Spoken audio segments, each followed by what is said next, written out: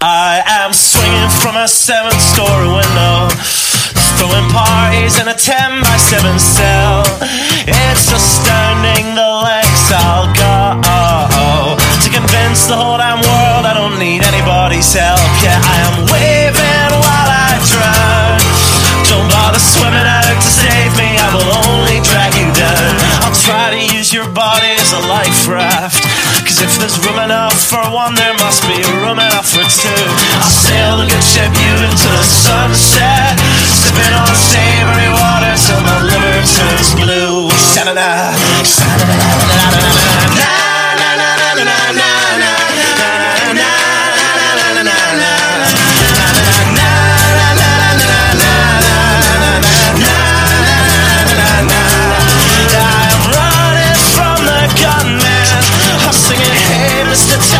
Play a song for me. When my hiding place is broadcast in the evening news, I will be relieved. La,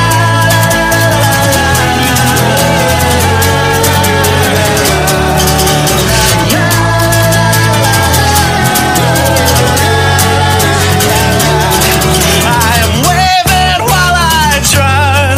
Don't bother swimming out to save me, I will only drag you down. I'm waving while I drown. Don't bother swimming out to save me, I will only drag you down. Singing, hey, hey, alright, yeah, I wrote that one myself. It's astounding the lengths I'll go to convince the whole damn world I don't need anybody's help. Fuck. All right, put down your pens, put down your pencils, step away from the keyboards and settle in for a very special Valentine's Day episode of The Writer's Block. First and foremost, allow me to thank Don and Sally Wright for giving birth to me, because without that magical moment, none of this would be possible. Also, let me thank Muddied Waters Media for allowing me to do this show. And as always, thank you to Grassroots Kava House for the kava that I get to luckily drink every day of my life and on this show. To everybody above, I say, Bula Vinaka. I put that one in the fridge, which is amazing because it's cold and it's not like slightly room temperature. And that just makes it so much better. Also, let me thank the Narcissist Cookbook for the music that I play at the beginning and end of every episode. And if you all are looking for a very, very special treat, if you go visit the Narcissist Cookbook on YouTube, you can listen to him do a completely legal reading of The Lion, the Witch, and the Wardrobe by C.S. Lewis. I have actually fallen asleep to it numerous times. It's great. You get to hear like this portly British ginger read slightly Christian books to you. Allow me to thank Mr. Jason Lyon, Jason Lyon, for coming on my show today. He is the host of the show, Mr. America, the Bearded Truth. Jason, what is going on, buddy? Oh, man, not a whole lot. Thank you for having me. I mean, Valentine's Day special, so, you know. Yeah, I mean... Thank you for being mine, I guess, you know? You know? You are my very special Valentine today. It was funny, because, like, when I was, like, trying to find somebody to do this episode, everybody's like, when is it? I'm like, Thursday? And they're like, Thursday? And I was like, yeah. And I was like, that's Valentine's Day. And I was like, is it? Oh. Who needs love? It's 2019. Right. You just need to have a good show, have a good time. Exactly. We all have computers. Love's out there. The government's going to start putting up paywalls for it. Don't talk about Hawaii like that. Oh, man. Yeah. What is this world coming to, man? What is this entire country coming to? It is absolutely my favorite thing ever. This entire country has absolutely just... it doesn't know what's going on anymore, and I love it. It's the most entertaining time in American history. It has to be. I can't imagine anything better than this. I couldn't imagine anywhere else in having a having a society built so much around technology, being like, you know what, history, we don't need you anymore. We're not going to listen to you. We're not going to learn your lessons. We're just going to do our own thing and just hope that, we don't repeat the mistakes of the past. Right. We're, what is it? Those who refuse to remember the past are doomed to repeat it, or whatever that saying is. Yeah. Yeah. We have tossed that just right out the window. We don't give any craps about that. It's, oh no, we're going to bury all of this.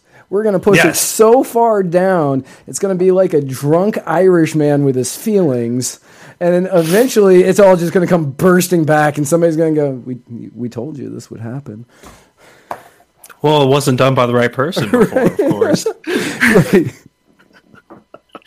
Oh man, I think it was Thomas Sowell, and I'm certainly going into one specific political point with this, but to ignore the failures and the devastation and the atrocities that is socialism, to advocate for it, you're not ignorant. You're actually like somewhat of an intellectual to be able to go around all of that, the gross amount of information, and that just really speaks to, I would say, more the American society, but as a world altogether as well. Oh yeah. I read that quote the other day. I actually read it to my dad because he didn't know who Thomas Sowell was, and I was like, Dad, I'm going to read one quote. And it was that quote, and he was like, yeah, that's accurate. Who is this guy? I was like, he's a libertarian kind of like political economic guy, and he was like, all right, I'll read some of him. I was like, yes, I'm bringing one of the best, probably one of the best economists alive to this day, or right now. Easily, he and Walter Williams are two of my favorite living economists today. That's why I went to George Mason University, was so I could study under Walter Williams. But then I found out drugs are fun, and that does not really play into going to economics class. Just a little marijuana never hurt no one. A little marijuana did not ever hurt. Yeah, it wasn't the marijuana that hurt anybody. It was everything else. Woo! Man, I am feeling lively today. But so you are the host of Mr. Murica, the Bearded Truth, which people can find on the old Twitter and Periscope and the YouTube land. The YouTube land. Maybe one day back to the YouTube world. We'll see. Right. So how is it that you got into being libertarian? I think you're a libertarian. Libertarian. I don't know. Like, I hate identifying people as libertarians because most of the people that are libertarians don't identify with being a member of the party that I know. Mm-hmm. So that's why I'm like, are you a libertarian? And a lot of people are like, no. And I get that, but yeah, I can get into both of those real quick. So how I got into libertarianism. So I got into politics probably 2.5, 3 years, 4 years ago at most. Started getting into it because I had a guy on the submarine that I was stationed on when I was in the Navy, and he was left-leaning. He was a big Bernie bro. He was a big supporter of that whole entire like just socialist movement. And I was like, you're just a smug asshole. So I've got to like do research and figure out like how to just destroy your argument. So I got into politics from there, and then I started reading, and I was just like, I started off as a Republican, as a conservative. You know, my entire family was that way. And I started reading it and started like, I never just read one ideology. I always read the counters. And I'm like, you know, you could see the hypocrisy. You could see the fear mongering, the hatred and everything else. And I was like, that's not me. You know, I believe in the freedom of the individual. I believe in freedom, much like what the founding fathers did. And so I was like, I can't really identify with that. Started learning about the history of the Constitution, learning about the Constitution itself, fell in love with the idea of absolutely limiting the government in every way, and found Christiane Hall. I was brought into the Liberty Movement by Jason Stapleton, and transitioned from there. And it's what brought me to being a libertarian was being consistent being consistent on all matters really brought me to the idea that government sucks. Let's bring the power back to the people. And so I was always an independent libertarian. I knew I was a libertarian, but I wasn't involved with the party at all.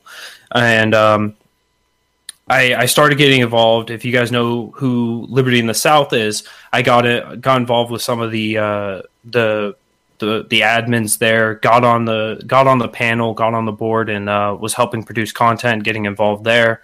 And Shane Sweeney, one of our South Carolina's second vice chair, he got in touch with me. He was also from Liberty in the South, and I had him on the show.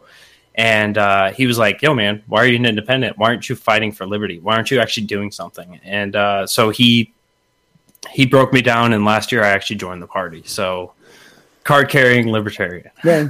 I mean, when I first moved here to Florida, like we were talking about before we started, I joined the Libertarian Party down here, and I got pretty involved. I started working on some campaigns down here. We were right in the middle of a special election for House of Representatives in my district, and so I got really involved in that campaign. Mm-hmm. And I ended up climbing the ranks of the Pinellas County chapter of the Libertarian Party here in Florida, and I got I was the secretary, then the treasurer, then the vice chair, and then anybody who kind of knows about Florida Libertarian Party knows about some stuff that happened a few years ago, and some people who were accused of being racist, and I'm not going to say that those people would be wrong in saying that because they are probably correct when they were talking about those people. And so I ended up just leaving the party because I was like, I'm not down with being. I already have the haircut. I'm blonde and I have blue eyes. I don't need to be associated with these people any more than I already am just by people looking at me. That's the biggest struggle, I think, and sorry to take this off the rails a little bit, but the biggest problem with the Libertarian Party is not the philosophy. And I'm sure we've all seen the memes where it's like, gorgeous women lined up and it's like libertarian philosophy. And then there's a girl in the background like eating chips and just like looks fugly would be an accurate statement, I would say. And it's like, right. Those are the politicians. Those are the people that people focus on, and it just destroys the entire thing. And so I don't blame you for not wanting to be involved. Yeah. And then, by that point I was already doing the show, I think. I'm not 100% sure. I think I was doing the show, but I figured out that I can spread the message of liberty doing this in a way that I absolutely really enjoy doing. And I'm not being essentially bullied into supporting candidates that I don't like or I don't trust or who aren't actually libertarian. I can support whatever candidate actually aligns with whatever values that I have. And that's where the beauty of not being aligned with a party is. Because, the libertarians, they say, they're like, oh yeah, Republicans only vote Republican and Democrats only vote Democrat. And, they need that other option. But if you're a libertarian, they essentially bully you into voting for libertarians just because no matter how terrible of the candidate they are. And I was just like, no, I'm out. I can't do this. Yeah, no, absolutely. And I mean, so I'm actually running for either vice chair or chair coming up in May for Greenville County. And that's the one thing I'm going to be doing is I'm going to be vetting them. I'm going to be like, look, it's a libertarian. I don't care. Let's look into them. Are they a good person? Are they a good liberty person? Right? Bill Weld comes into my county and is like, I'm running as a libertarian. I'll be like, sorry, bro. You can ex-nay yourself because NOTA, we have to, if we're going to be a functioning entity, we actually have to have values and make sure that who we're supporting has the same or similar values. Exactly. And that's been the biggest issue that we've had. I will say that we had a gubernatorial candidate here in Florida, Adrian Wiley. I know him, great guy. He carries true libertarian values. Now he's gone completely anarchist, so I'm not sure the libertarians would let him run anymore. But I don't have a problem with it. You do you, yeah. You do you, Adrian. I'm totally happy with it. We actually back in 2014 we had Adrian Wiley and Bill Wolsifer. That's weird. I should have known that one. He was my boss for years. Bill Wolsifer, who ran for attorney general, and Lucas Overby. And all of them at the time were very strict libertarians, and they all were able to speak it, and they all looked the political part. They weren't out there, they weren't out there leading with the hookers and the blow like other candidates tend to like to do. Like you can't start there with people. That's just that's not going to work. You got to make it palpable, or not palpable. You got to make it digestible. Right. I've used that word wrong twice now. Like I don't know why that word keeps popping up for me. Digestible. I don't know why. When you put that in the chat the other day, I meant palpable. Man, you sound like a douche. It's okay. You and I vape. People already think we're douches. I only pulled out the vape because you're a vapor. That's it. I don't want you in your Subaru to be left alone. Please tell me you drive a Subaru. That'd be fantastic. I don't. I drive a Jeep. All right. But yeah, I was like, you hit the vape. I was like, yes. I'm a dipper, man. I'm put it in the lip, fill the lip, and have a good time. Gotcha. That was my army days right there. Oh yeah. So we today is Thursday. So Tuesday, the House of Representatives, they did a little vote, and they voted to withdraw U.S. support from Yemen. From Saudi Arabia, who has been going into Yemen, yes. Right. That is, like most libertarians, I have been railing against the Yemeni genocide that's been attempted by Saudi Arabia. And since I learned of it, and I didn't learn about it until mid 2018. Right. But this is something that's been going on since 2015. And the true tragedy here, the true atrocity, is that President Trump has already been a little vocal on wanting to veto this. And I think it's come down to a dick swinging contest, right? President Trump's like, hey, let me pull out of Syria and Afghanistan. And Congress is like, whoa, hey, we gotta be in favor of war here, bud. And then they're like, all right, now that he's not going to expect this, we're gonna go after Yemen. And he's like, whoa, hey, we got to sell guns to Saudi Arabia, right? It's a couple $1 billion. Let's keep the money flowing, boys. So a lot of the media that's hit over the Yemeni genocide that's been going on came after the journalist Khashoggi.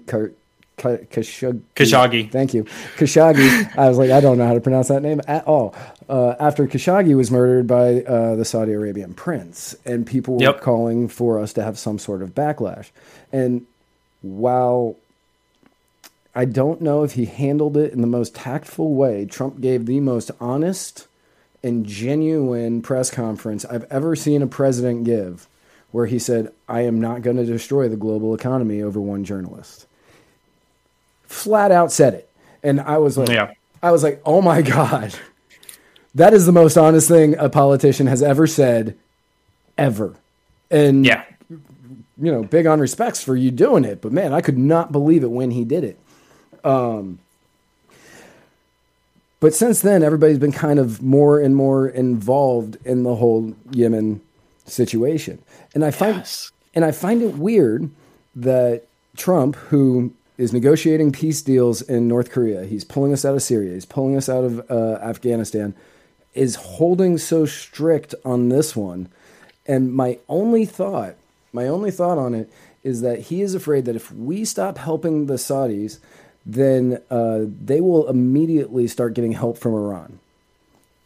Yeah, it's the entire area there. And back to the speech that you're talking about when he was brutally honest about the Khashoggi incident. He was also saying during there that there was too much money that was being sold to Saudi Arabia through the arms deals. This was something that was started with Obama back in 2015 when this conflict started. And so it showed Trump, and it really exposed him for how money is willing to sell him on values on that front, right? You can say, we're not going to go and destroy Saudi Arabia. We're not going to go and destroy the global economy. Absolutely. But when he refused to do that, there was certainly an issue. And yeah, the geopolitical war there, right? We don't want to give up Saudi Arabia to being able to be supported from Iran, or as what the media is going to more focus on, from Russia. Oh, Mother Russia is going to come in and swoop in, and Saudi Arabia is going to now be infiltrating everything, including Tulsi Gabbard's campaign. But David Duke's already circumventing that. He's getting out ahead of the Russians immediately. Oh man, it's such a beautiful battle to watch, like the media hystericalness over everything on this. But yeah, man, it's where does the line get drawn? When do we say, you know what, we have to protect America's interest, and that means protecting America's values, and that's not committing genocide in another country? Like, we got involved into so many different conflicts to prevent genocide. Now we're like, it's okay. Yeah, this one's fine. This one's fine. It's a humanitarian effort. This one's a humanitarian. What's the difference between that and any other one? That was when back during, like, I hate admitting this, but I was sort of, in my younger days, a fan of the Iraq War. And, that was when I was young and stupid. And it happens. Right. And I was on a lot of drugs. So, I blame the drugs. But during that time period, everybody was all up in arms and being like, we have to be against this. We have to be against this. But then they were turning around and saying, we need to be in Darfur in order to protect, to stop the genocide that's happening there. And I said, okay, where is your line? Like, you have a genocide happening in Iraq, and then you have a genocide happening in Darfur. Why is that one important? And this one, you're like, no, that one shouldn't be happening. And that's where I'm just like, let them all deal with it. Let them deal with it. The conflict's only been going on for the last, 5,000 years? Exactly. I'm sure we can stop it. I'm sure America and its greatness will come in, put some boots on the ground, and the day will be saved. It will be. Drop some freedom bombs on them. It'll be good. Yeah. Here comes another drone. Thanks, Obama. Thanks, Obama. But yeah, so the House did vote 248 to 147, which is actually pretty surprising. That means a good number of Republicans flipped. Yes. Which is surprising. I'm not sure if it's going to pass the Senate, even though the Senate did pass a measure earlier that the House, when it was GOP controlled, rejected. So I'm not really sure what's going to happen once it gets to the Senate. But I know that they currently don't have a plan to vote on this. But no matter what, I honestly don't think it matters because Trump vetoes it either way, in my opinion. Yes. So I think I agree with that assessment. When it comes to the Senate, of course, we have to worry about turtle, cocaine Mitch McConnell. Oh, cocaine Mitch. He's gonna do what he does best, and that's play defense for President Trump. It's I wouldn't say best. It's what he's been doing really well at lately, right? With the last government shutdown, he said, look, if President Trump's not going to sign this bill, I'm not going to bring it up to the Senate for a vote. He held that pretty strongly. With the Green New Deal, like what you guys talked about on Tuesday night show, right? He was just like, oh, you guys want to talk about this ridiculous notion? Like, here you go. Let's put it up. Put your name on there. Put your name up there, boys and girls. He's doing some decent moves for alignment with the president. And I think that this would be another one of those where if the president, who has already said he's willing to veto this, I don't think Mitch McConnell is going to make any movements to make that a concern for the Senate. Right. So it's going to be a non-issue. It's just beautiful to see that, and for the media to even just blink and to show that on their screen for a couple seconds to wake up a couple more Americans. I'm all for it. Right. Real quick on the Green New Deal that Mitch McConnell is putting up. I thought this was just a great troll move, in all honesty. And like, I knew that he was going to be like, anybody that's going to vote for it next time their election's up, they're going to have to answer for being dumb enough to vote for it. But at the same time, like Spike was saying on the show on Tuesday, like, you can't vote against it if you're a Democrat because you'll piss off the AOC does nothing wrong wing of the Democrat Party. But in the 2020 election, I think there are 5 Democratic senators running. Yes. So that means that they're going to be out on the campaign trail talking about why they were voting to get rid of air travel in 10 years. In 9 years by then. As they fly from right. location to location to have these speeches. Exactly. Yes. And it's a brilliant move to do that because you've got Elizabeth Warren, you got Cory Booker, you got Kamala Harris, you got Minnesota. I forget her name. She just Amy Klobuchar. Amy Klobuchar, and the other one, Kristen Gillibrand. Thank you. Kristen Gillibrand. And Kristen Gillibrand. All of them are going to have to vote for this, and it's going to kill them on the campaign trail.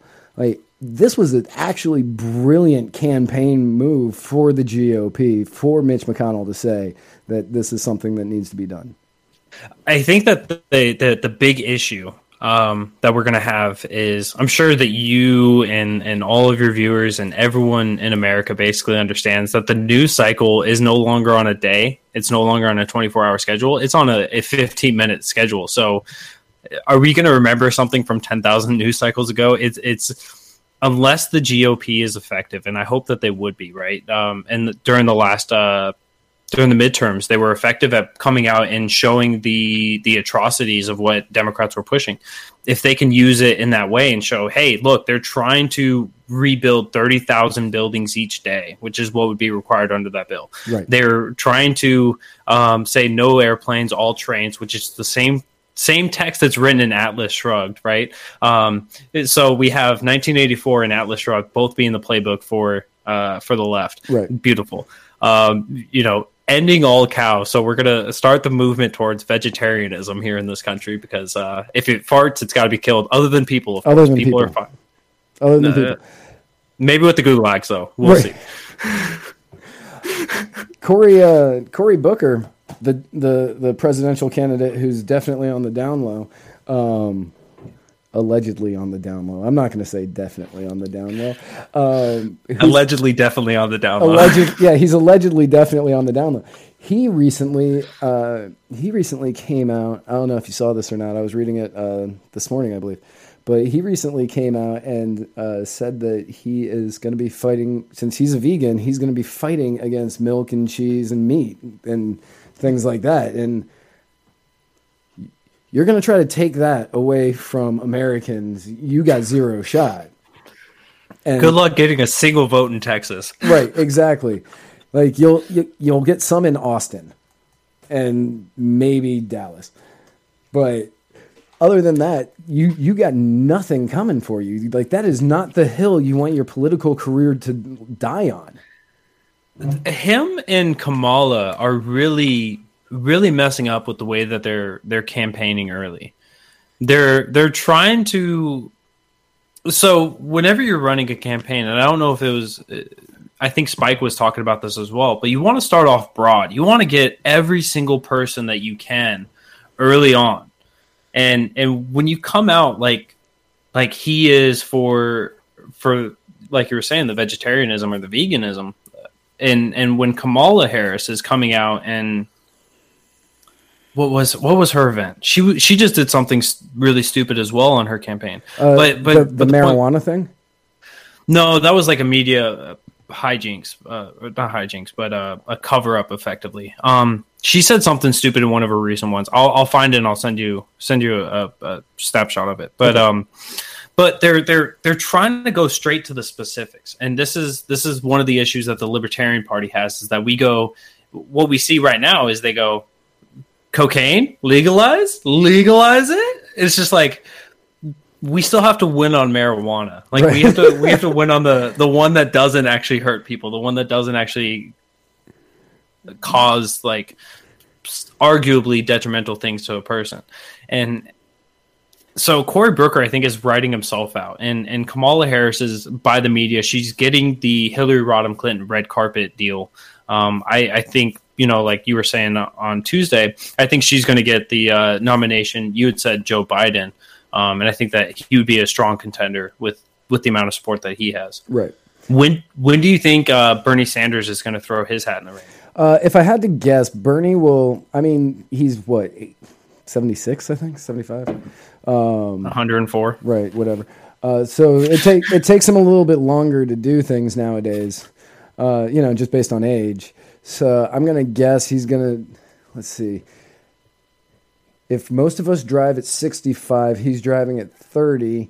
That means he'll probably throw his hat in the ring at about June. I'm guessing. June. I like it. Yeah. That's just my guess on that.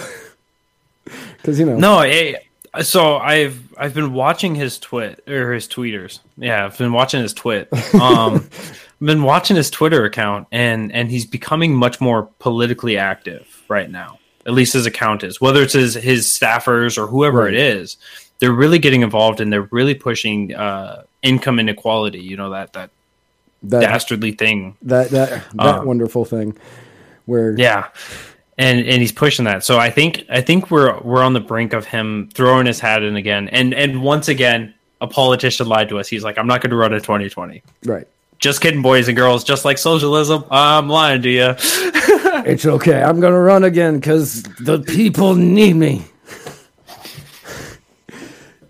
That guy, he's entertaining if nothing else. I mean, dumb as a stump, but just entertaining as all get out.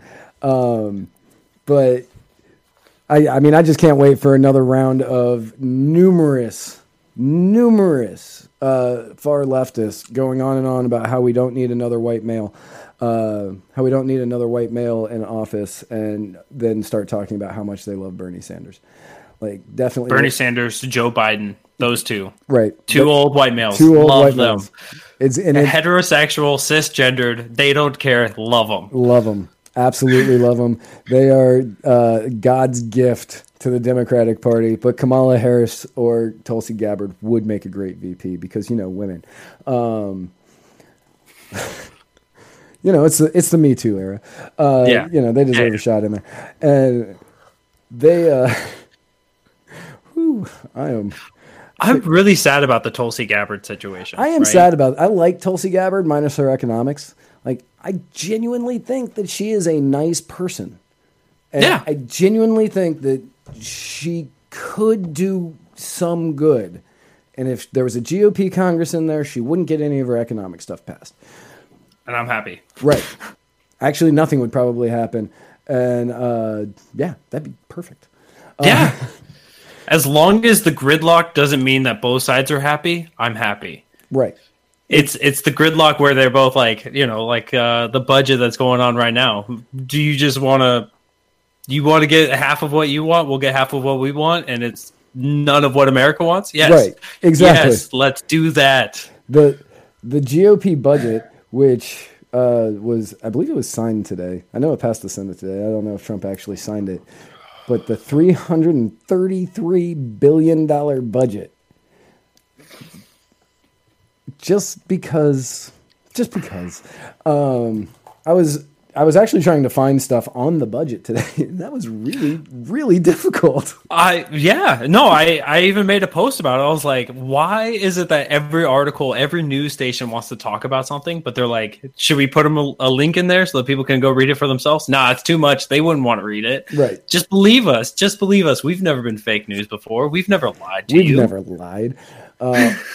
Yet the only thing that I can find on the budget, there's only one number that I can find on the budget, and it's $1.4 billion for the wall. And everybody's saying this is less than the $1.65 billion he was offered in December, and he probably should have taken it.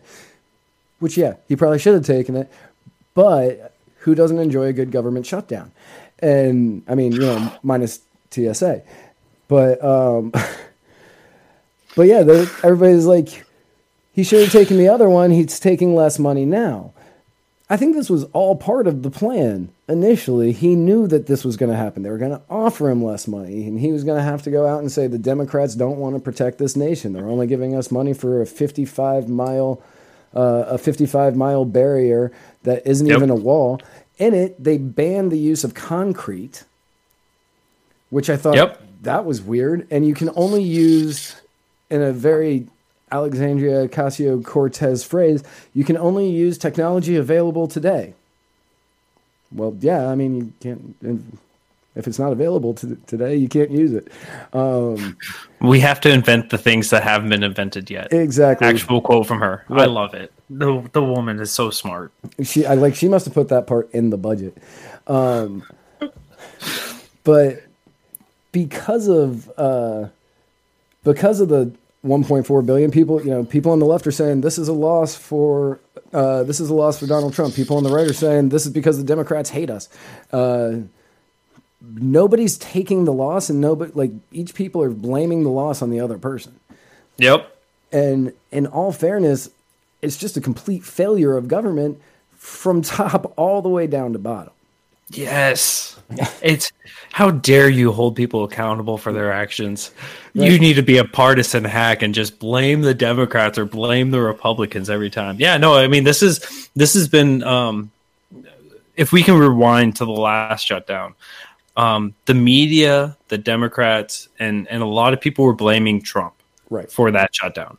And Trump said that he was willing to shut down the government. So they gave him, or they jumped on that train.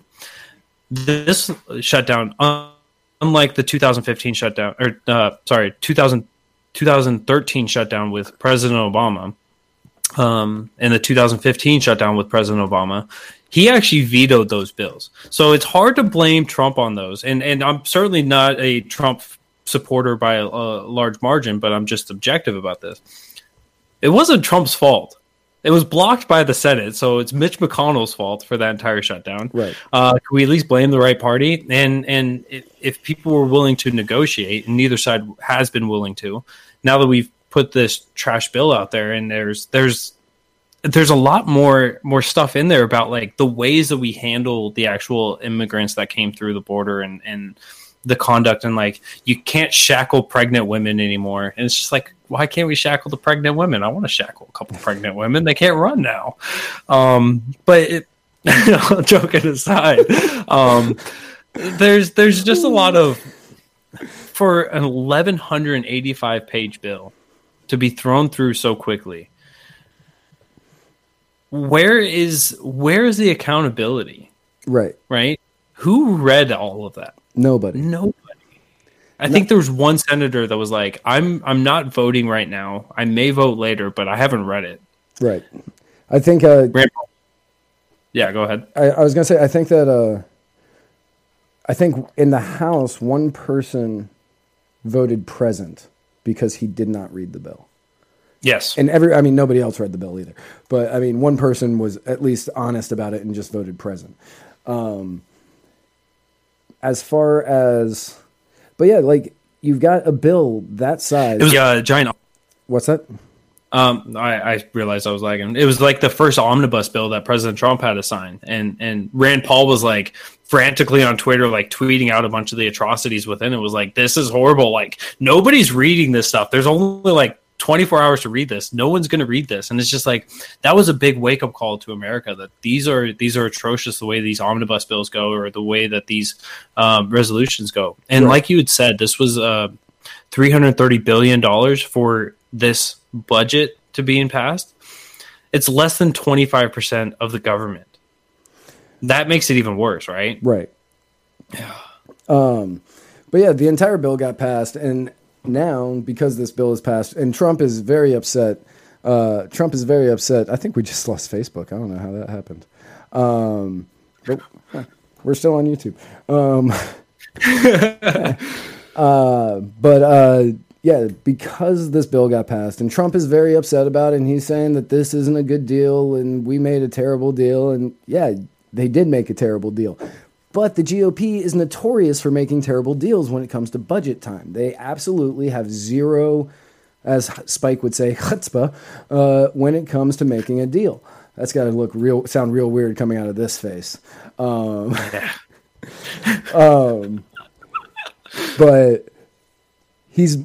they have zero, chutzpah when it comes to making any of these deals. They're just like, no, I'm not gonna. Yeah, we'll give you whatever you want. We just asked for this one tiny thing. And that's what they're continuing to do. Even when they had the power, even when they were in the majority, they couldn't get a budget passed because they were too afraid of offending the people in the minority. it's looking at the way that. Here's what I have to give credit for Democrats. Democrats say, I'm going to campaign on putting up ridiculous Green New Deal plans. And then they get into office, and what do? They put up Green New Deal garbage. Right. Like, they follow through most times. They follow through.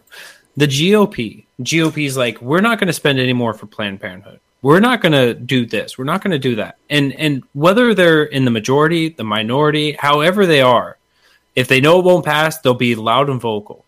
But as soon as they have the ability to do something, they're like, we got to care about the others, like you were saying. We got to care about the minority. We can't just bully them into this stuff. And it's just like, why did you get elected? Right. That's the reason that the people voted you in. They vote. If what you're saying on the campaign trail is true, and you actually care about the issues that you say you care about. If you say you care about not federally funding Planned Parenthood, I'm not saying close Planned Parenthood, I'm just saying not federally funding it. If you're saying not federally funding Planned Parenthood, if you're saying to do tax decreases, if you're saying build a wall, why wasn't any of this handled in the first 2 years? Why have we waited until you lost control in order to be like, no, we need to do all of this stuff now, when you have absolutely no ability to be able to do it? Yeah, it's a lot of. So I know that the GOP strategy seems like they're going for the long game to not. If they fix the problems, they're no longer going to be in office, right? If they fix it's the government justifying the government. So when it comes to the GOP in this way, and so real quick, for the last 2 years when they had the majority, why they didn't get the wall, they didn't have 60 votes. That was their big holdup.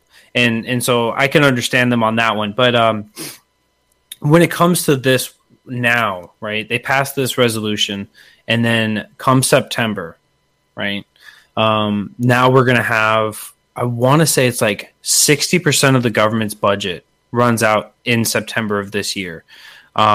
So they're not going to stagger this one either. And I'm sure they're going to do a full resolution. They're going to do a full budget.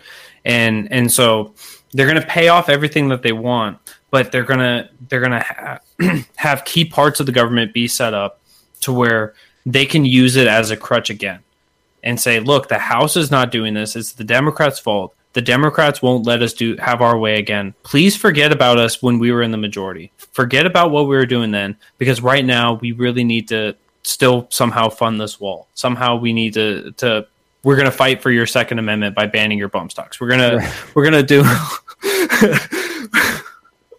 we're going to do the things that we kind of said that we would do, and we failed to do. So go vote for us again. And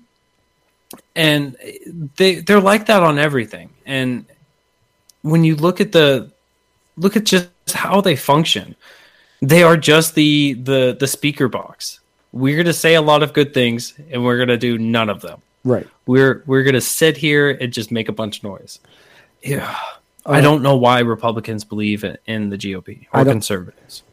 I have not understood why they believed in the GOP since George Bush essentially proved he wasn't conservative, because he wasn't. Anytime that you have a conservative president say, we have to, I want to make sure I get this quote right.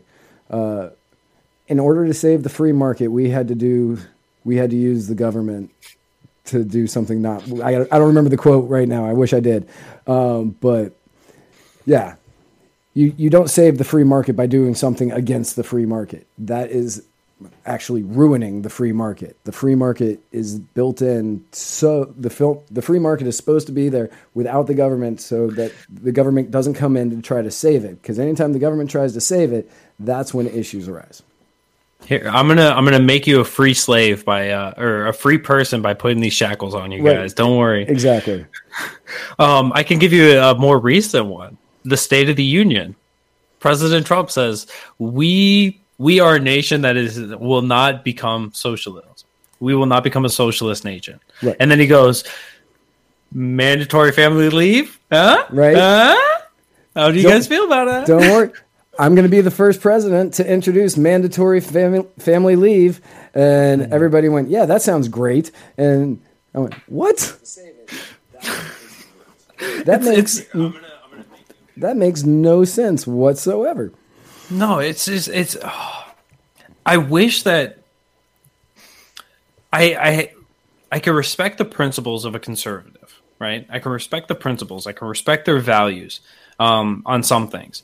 But to accept this means that you just have to forego every bit of information that they've ever provided to you. And I think that really, when it gets down to it, conservatives fall to the same victim that socialists do, that communists do, that Marxists do. And they think it just wasn't done by the right people. Like, could we as a collective, could we as the United States of America just say, our government has just not been ran by the right people. Maybe we should stop just messing up everybody's lives and work against it. Right. Let's limit them. Let's stop having them. If we could move back to, sorry to bring up the Constitution, but if we can move back to the constitutional limitations, that government would be a tenth of what it is. A tenth. And that's like even pushing the limits of what's allowed. And we look at the DMV, we look at the VA healthcare system, we look at all these government-ran agencies and departments and programs. And I've asked multiple times throughout my shows, can anybody name one singular department or agency that provides a good or service to the people efficiently or effectively? I'm still stuck with all these crickets. Like, I don't know what to do with them. Right. Somebody bring me a lizard. Like, I got to do something with these crickets, man. They're driving me nuts. There's nothing that they can do that's effective or efficient. And certainly that goes down to my borderline anarcho-capitalist roots. But honestly, I'm anarchist. Because why do we hate ourselves?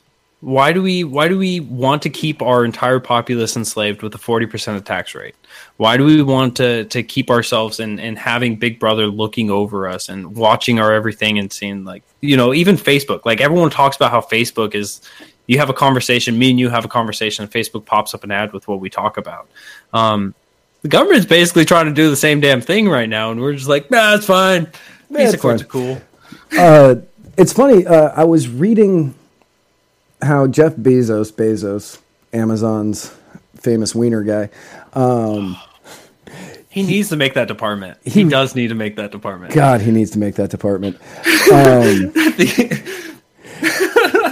Oh man! I was reading about how he was railing against the government and against the media for illegally spying on people.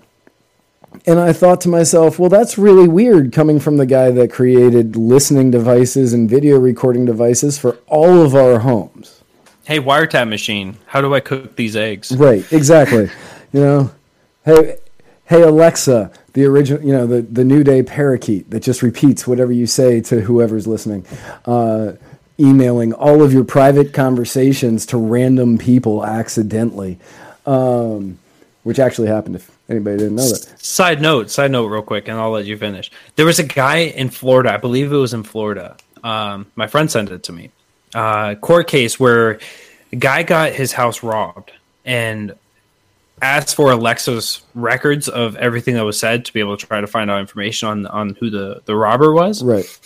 And they sent them somebody else's Alexa records. Right. So they're not even like efficient with the stuff. So it's just horrible. So right. Continue on. Sorry. Right. But he's complaining about like Big Brother overreach and governmental overreach and the fact that, the National Enquirer's got overreach, like they're going above and beyond in their surveillance of everybody when he is legitimately, I'll throw Google in also. Google is also doing this, but, they are legitimately creating, I forget the name of the company, and Terminator. How did I do that? I love that movie.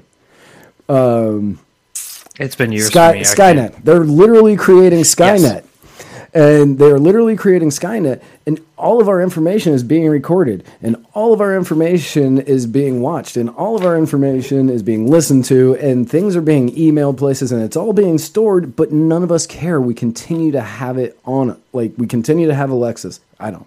But, yeah, me neither. right. But, you know, it's like my smartphone. I know it listens to me constantly. There are things that I'm actually kind of terrified that it's heard me say. Because I say off the wall stuff, obviously, for anybody who's seen this show. You're not a real libertarian if you haven't. Right. But yeah, he and Google, Amazon and Google, are essentially creating two corporations that are going to be competing with the government on who spies on us better. Yeah. The government's doing it to find out if we're doing anything illegal, and then possibly making the things that we aren't doing illegal, the things that we are doing that are legal, possibly making them illegal, or and Amazon's doing it so they can sell our information to people, which eventually will turn into the government, like the DNA companies that are selling our information to the government. Yep. Have you ever heard of the term technocracy? Yes. It's not very. You have? Okay. Yeah, that's been something that I've been looking into a lot lately, and I know it's really big in Europe right now. And if any of the viewers haven't looked into this at all, it's crazy because it's where you have these technology companies actually coming in and subverting the government and ruling over the people. And certainly, right, Amazon, Google, Facebook, all of these platforms and all these different entities are working together to control us and to manipulate us and to tell you what is real news, what is fake news, what is allowed, what's not allowed, and to control the society culturally is to control the society politically, because, you know, politics is downstream of culture. And so we have these issues, and that's certainly something that obviously you've spoken about before, and I've spoken about it a lot. But how do we find an answer? How do we find a solution to the Amazon, to the Facebook, and to that? Right, and that's just it. Because of you see people come out with different alternatives for Google, and you know, just as a search engine, and we'll just keep it to the search engine itself. Yep. Bing was awful. Bing was terrible.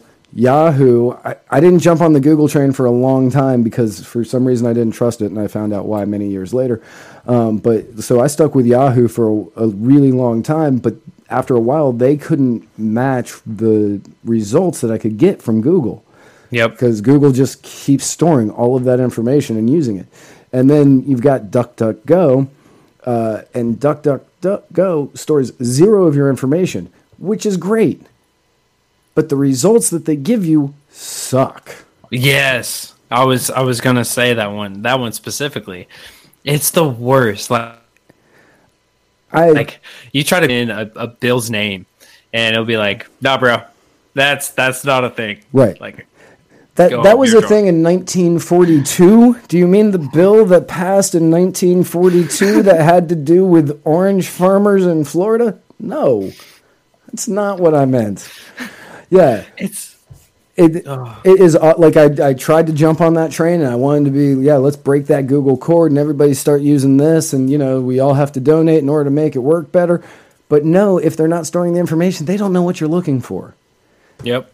So we're stuck in a paradox, really. I mean, how do we break the system from a system that doesn't do the same thing and have comparable results? Like we're almost like shackled to Google, or we could go back to the books. Right.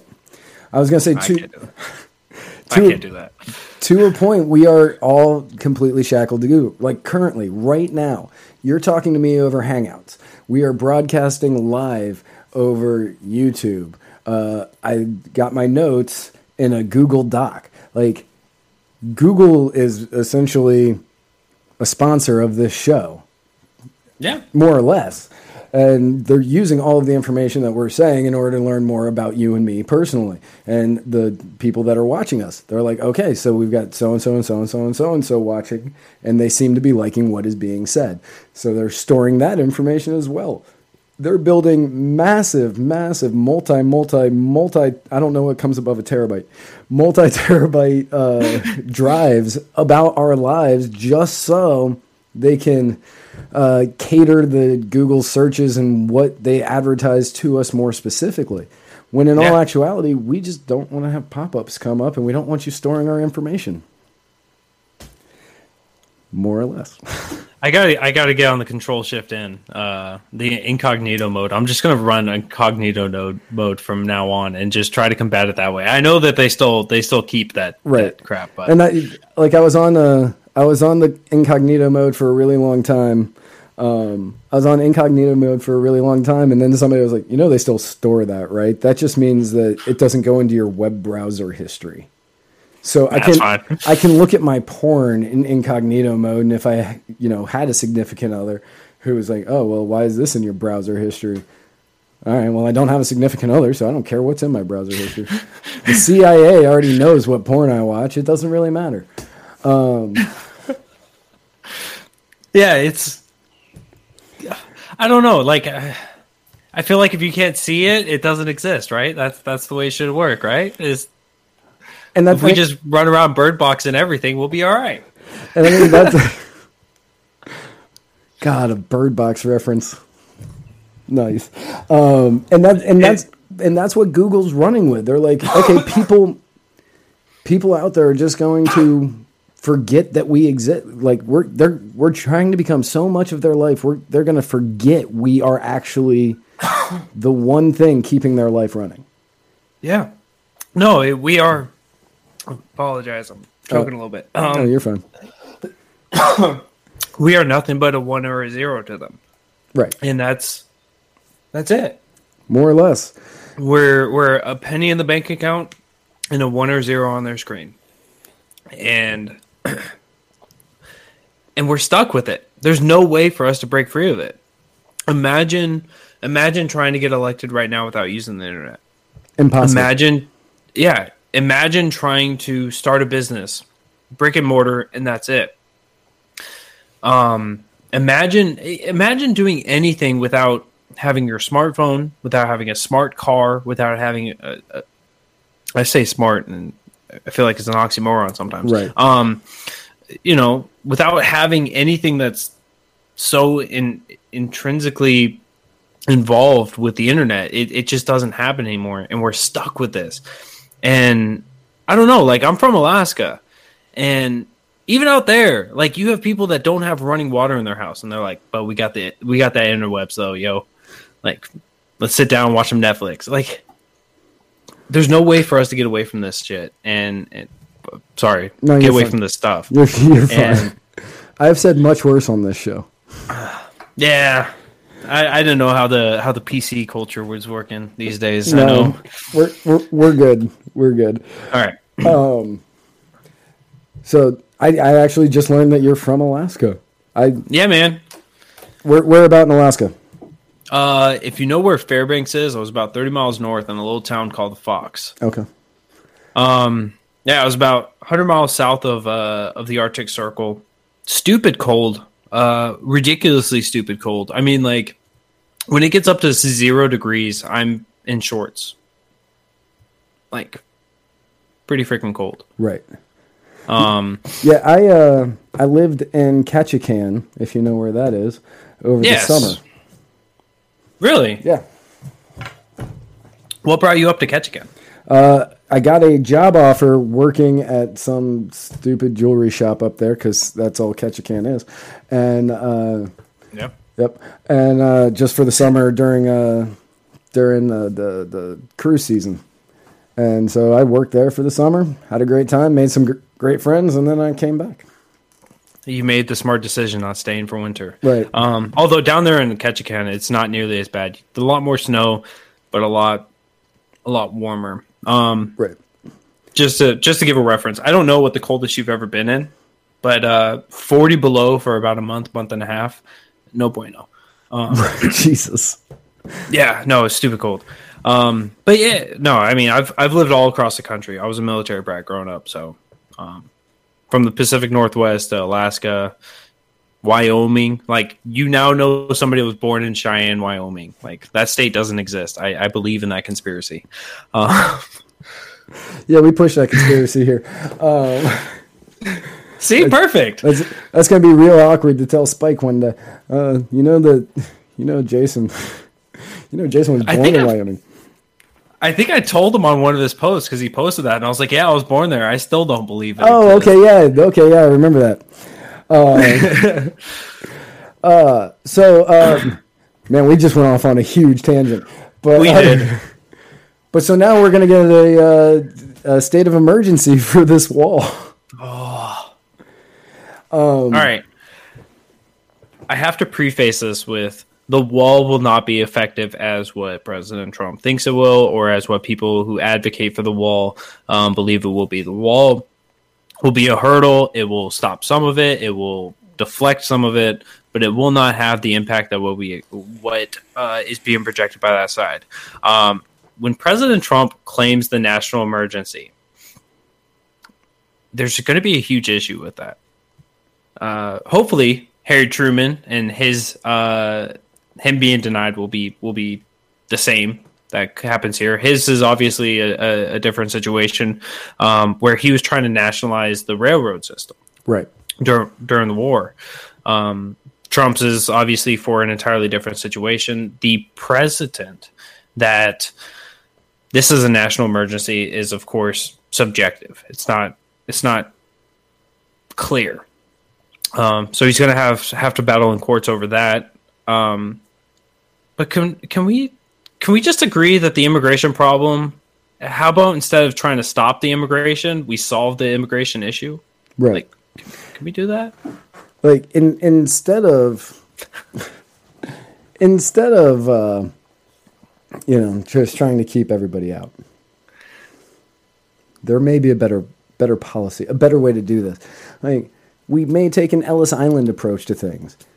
Hang out for 2 weeks in El Paso. Hang out for 2 weeks in El Paso, get a physical, make sure you don't have any weird diseases that, we don't have here, and that you're vaccinated. Please be vaccinated.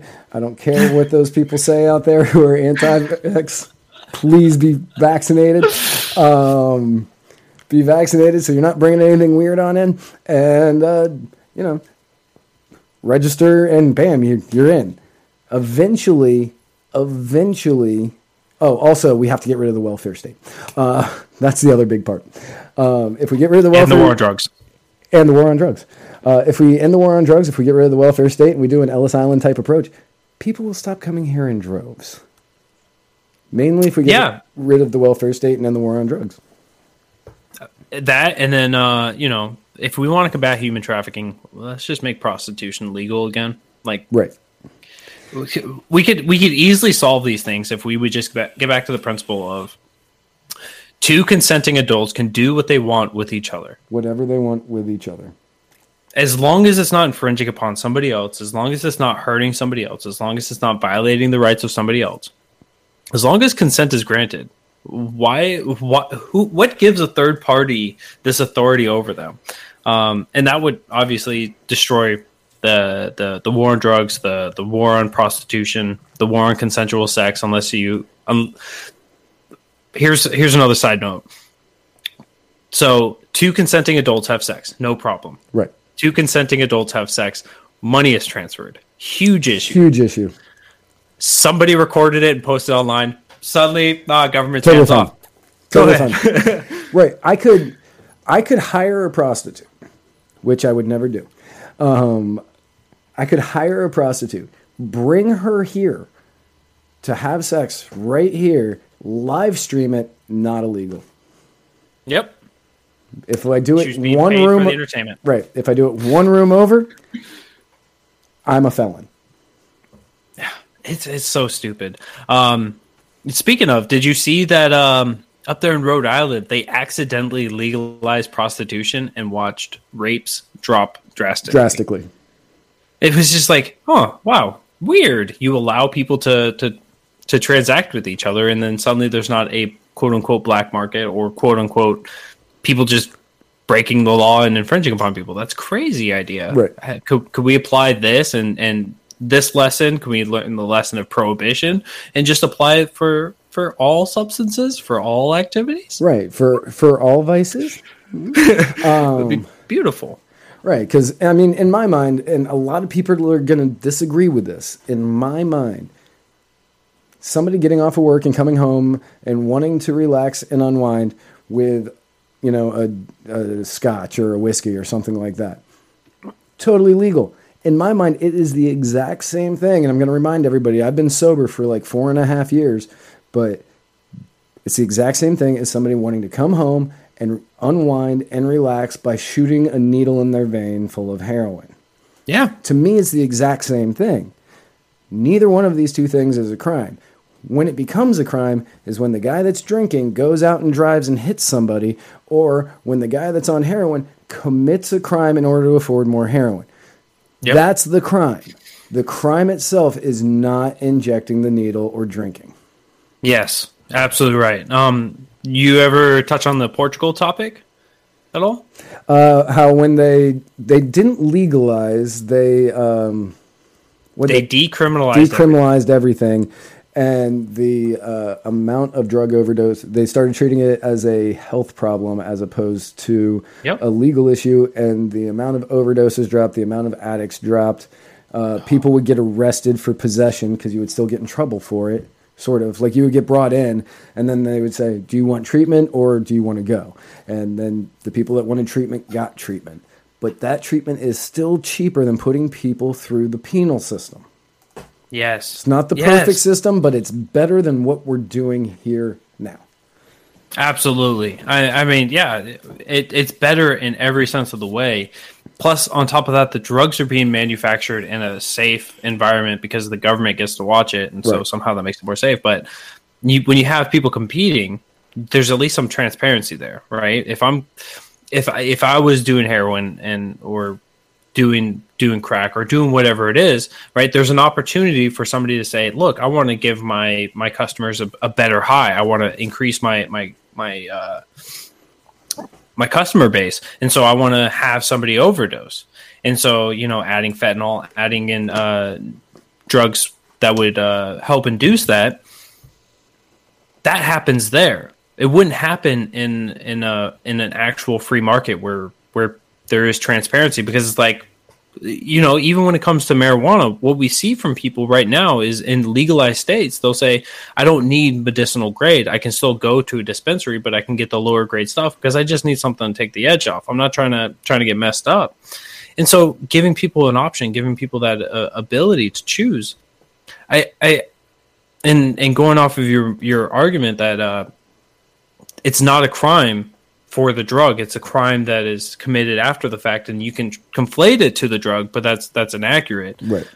There's just nothing there to really stand on the ground that says you get to control the way somebody else lives their life. Right. And listener, watcher, I don't know, one of the comments, Fotini Henderson says, but prison industries are huge. It's the biggest employer in Wisconsin. It's also one of the biggest employers here in the state of Florida. And that is actually part of the issue. One of the largest groups going against legalized marijuana are the police forces, because that's where they make a lot of their money, is on these minor drug busts. Yep. That is civil asset forfeiture. Thank you. I had all three words. They were jumbled. It was like a sentence dyslexia. Civil asset forfeiture. That is where they get so much of the money that they use in order to continue doing things that I personally think are definitely immoral. That is why this is going to be one of the harder fights to end up winning. Like, yeah, like we said earlier in the show, we have to start with marijuana. Once we get marijuana, maybe we can take like the Oregon route and, you know, go with like mushrooms. And then, you know, after mushrooms, it's like, okay, well, now we can kind of branch that out a little bit. And eventually, granted, not in my lifetime, probably. Yeah. Although, man, I ain't going to lie. If they legalize heroin, I would probably I would probably relapse. Nah, at least you're honest about it. I am. It's not about staying sober forever. It's about staying sober today. Yeah. That's my entire theory on it. People are like, are you never going to drink again? And I'm like, I don't know. I'm not going to drink today, and probably not going to drink tomorrow. Yeah. I mean, I also quit drinking. So, well, I can't say quit.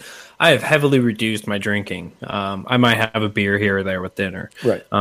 But it's never like, hey, you want to go out to the bar and have a couple of drinks? I'll go have a beer and hang out with people. I don't want to be like socially awkward and be there with my water and being like, yeah, guys, what's up? That's a real fun moment, by the way. I have been that guy. Yeah. No, I've had to be that guy as well.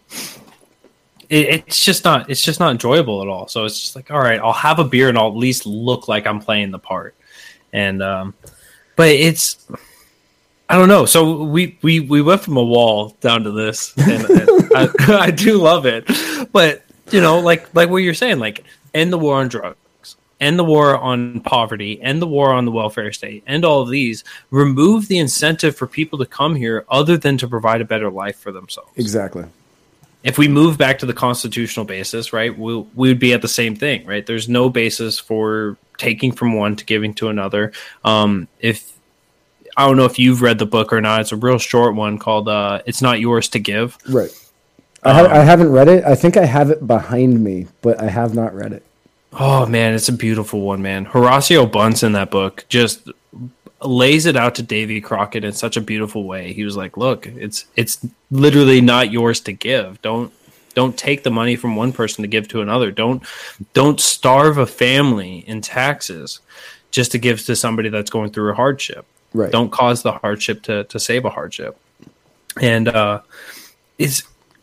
we have to be moving back. And I know, like, us libertarians, us people that are in favor of the individual and all that, we see this. And the struggle has been, how do we get more people to open up on this? And this is actually what I really love about Spike's show, is taking on people and being like, I'm an anarchist. Let's go. I'm going to talk to you for the next 2 hours. And if it's only 2 hours, Spike must be tired if it's only 2 hours. Yeah. But, if I can move the needle in some way with you, right, it's a success. Which, I mean, need more people like that. Right. And I mean, that's the joke that I've been telling him because, I consider myself, much like you, a constitutional minarchist. I almost put the emphasis on the wrong syllable there, and that was going to sound real weird, but a constitutional minarchist. And, but the longer I've been doing the show with Spike is I'm leaning further and further into, I see why we don't actually need the state at all. Like, I've been more of like I get it if you want a local government.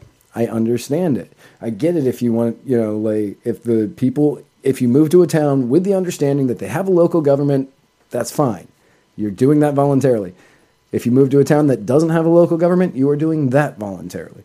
Like, that's kind of where I'm at with it. But I'm getting kind of to the point where I'm like, do we really need the old Gulfport City Council? No, not really. I'm kind of getting there. If they ever parse this back and I ever run for city council here, I'm pretty certain they'll bring that up. That's fine. You said just blame it on their ineffectiveness to be proud, standing Americans, and right. Do we really need people that are not the best? That's why I'm running to represent much better. See, right. You just turn it around. Just turn it around on them. Right. It's all about spin. So we actually have big news to announce. Uh-oh. If you're ready to announce this news. I am absolutely ready. Okay. I've been excited for this. Okay. We actually have big news to announce. I'm actually very pleased that I'm the one that gets to announce this. Starting in March, Jason, Mr. Murica, the Bearded Truth, will be airing on Muddied Waters Media on Mondays and Fridays. So yeah. So this is actually his first show on Muddied Waters Media, and he is actually the new host of of his own show on Muddied Waters Media. So we are going to be having a show every Monday, Tuesday, Wednesday, Thursday, and Friday for all of the watching, listening, and viewing pleasures of everybody out there. And we're giving you as much of a spectrum as we possibly can across libertarian ideals. So we're actually very excited to have you on.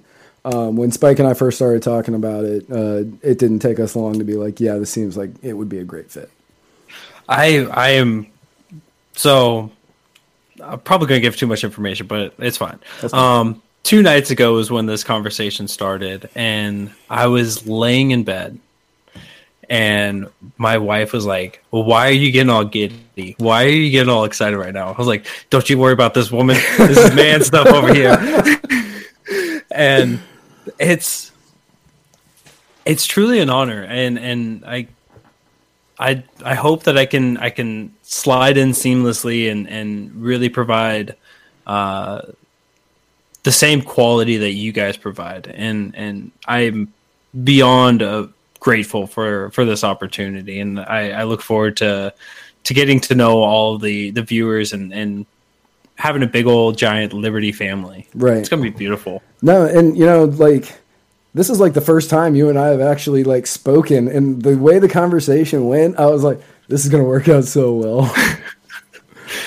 I think it's gonna be great because we all have our differences. And we all have our strengths, right. and I think at the end of the day, America's gonna love us because we're gonna be changing hearts and minds out here. I know we're the face of we're the new media. Like everybody's getting tired of your Fox Newses and your CNNs and your MSNBCs, and they're turning to people like you and me because, well, either they make really objectivity. Right. It's either they make really poor decisions or they make great ones. I haven't really decided which one it is yet, but.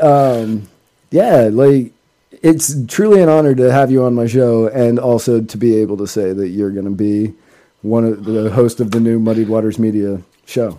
Dude, oh man, I feel like I'm winning an award right now. Like it's it's fantastic, man. I'm beyond stoked, and I cannot wait. I know we're gonna grow together. We're gonna do bigly things. Eventually, Trump's gonna have to, he's gonna look out to the people on one of his State of the Unions and say, Muddy Waters Media, it's the best. You know it. I know it. Everybody knows it. You know it. I know it. Everybody knows it. They've got a bigly audience. Yeah, but yeah. Again, thank you so much for coming on. You have a show tomorrow? Tomorrow night, 7 p.m. Eastern. 7 p.m. Eastern. They can find that on the Tube of You and on the Twitter? Yes, sir. Yep. If you guys find me on there on Twitter, Twitter and Periscope, you can find me at Mr. Bearded Truth. YouTube, I haven't hit the 100 subscribers yet, so if you guys want to hook me up with that, we do have the link posted down below. Yep. But if you guys want to help me out with that, that would be super appreciated because I do want to change that to also being Mr. Bearded Truth. Find me on there. Tune in for the show tomorrow night. We're going to talk a little bit about what we talked about tonight and go on and grow in a couple other little events around the country. Beautiful. And then next week, we've got a brand new episode of the flagship program, Muddied Waters of Freedom, on Tuesday night. And then Spike will have a brand new episode of My Fellow Americans on Wednesday. And then next Thursday, I will be right back here with an all-new guest on for this show, The Writer's Block. We're getting so many, I'm having trouble keeping up now. I'm forgetting my own show. But for the Writer's Block next Thursday, so all new episodes coming up. And then starting in March, we're going to have Mr. America, The Bearded Truth on Mondays and Fridays as well. So just a full week of Liberty media just trying to get you to see that mainstream media sucks. Yes. Fotini Henderson says congratulations, and she says that she needs you here. She's listening in on Spike Cohen's, but I need the whole rainbow. Felt like I jumped in the deep end of the pool. Oh, she doesn't understand what... I think she means she doesn't understand what Spike is saying on his show. And that's fine. I don't understand what Spike says half the time. Yeah, I mean... It's just if we had subtitles, it would be like mumbles and anarchist. Mumbles and anarchist. I'm gonna put that up under his picture next time. It's gonna be mumbles and anarchist. He's gonna be so mad. He's probably gonna laugh at that, but just be a little bit upset. Everybody else, remember you can follow this and all of the Muddied Waters media shows at facebook.com/Muddied Waters of Freedom. You can find us on YouTube at youtube.com/Muddied Waters Media. You can find us on the Instagram at Muddied Waters of Freedom and on Twitter at Muddied_Waters. And this and every single episode from Muddied Waters Media is available at muddiedwatersoffreedom.com. I did that out of order, and it messed with my brain so badly. But you nailed it, though, nonetheless. Nailed it. Give me my gold. Right. Woo. Again, thank you so much for coming on. Hang out for 2 minutes, and we'll talk after I end this stream. To everybody else, we will see you next week. Have a great weekend, and if you happen to not be single and lonely like the host of this show, have a great Valentine's Day.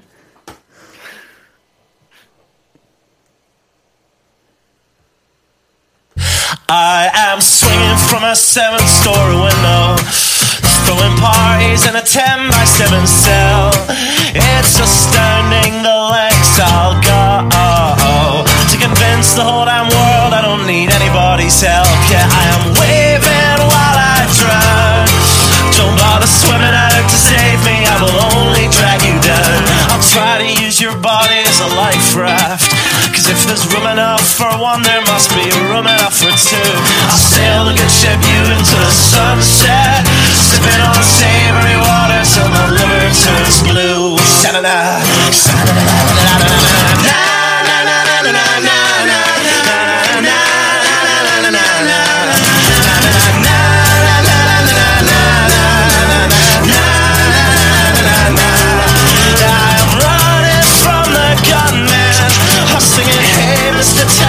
Play a song for me. When my hiding place is broadcast in the evening news, I will be relieved. La, la,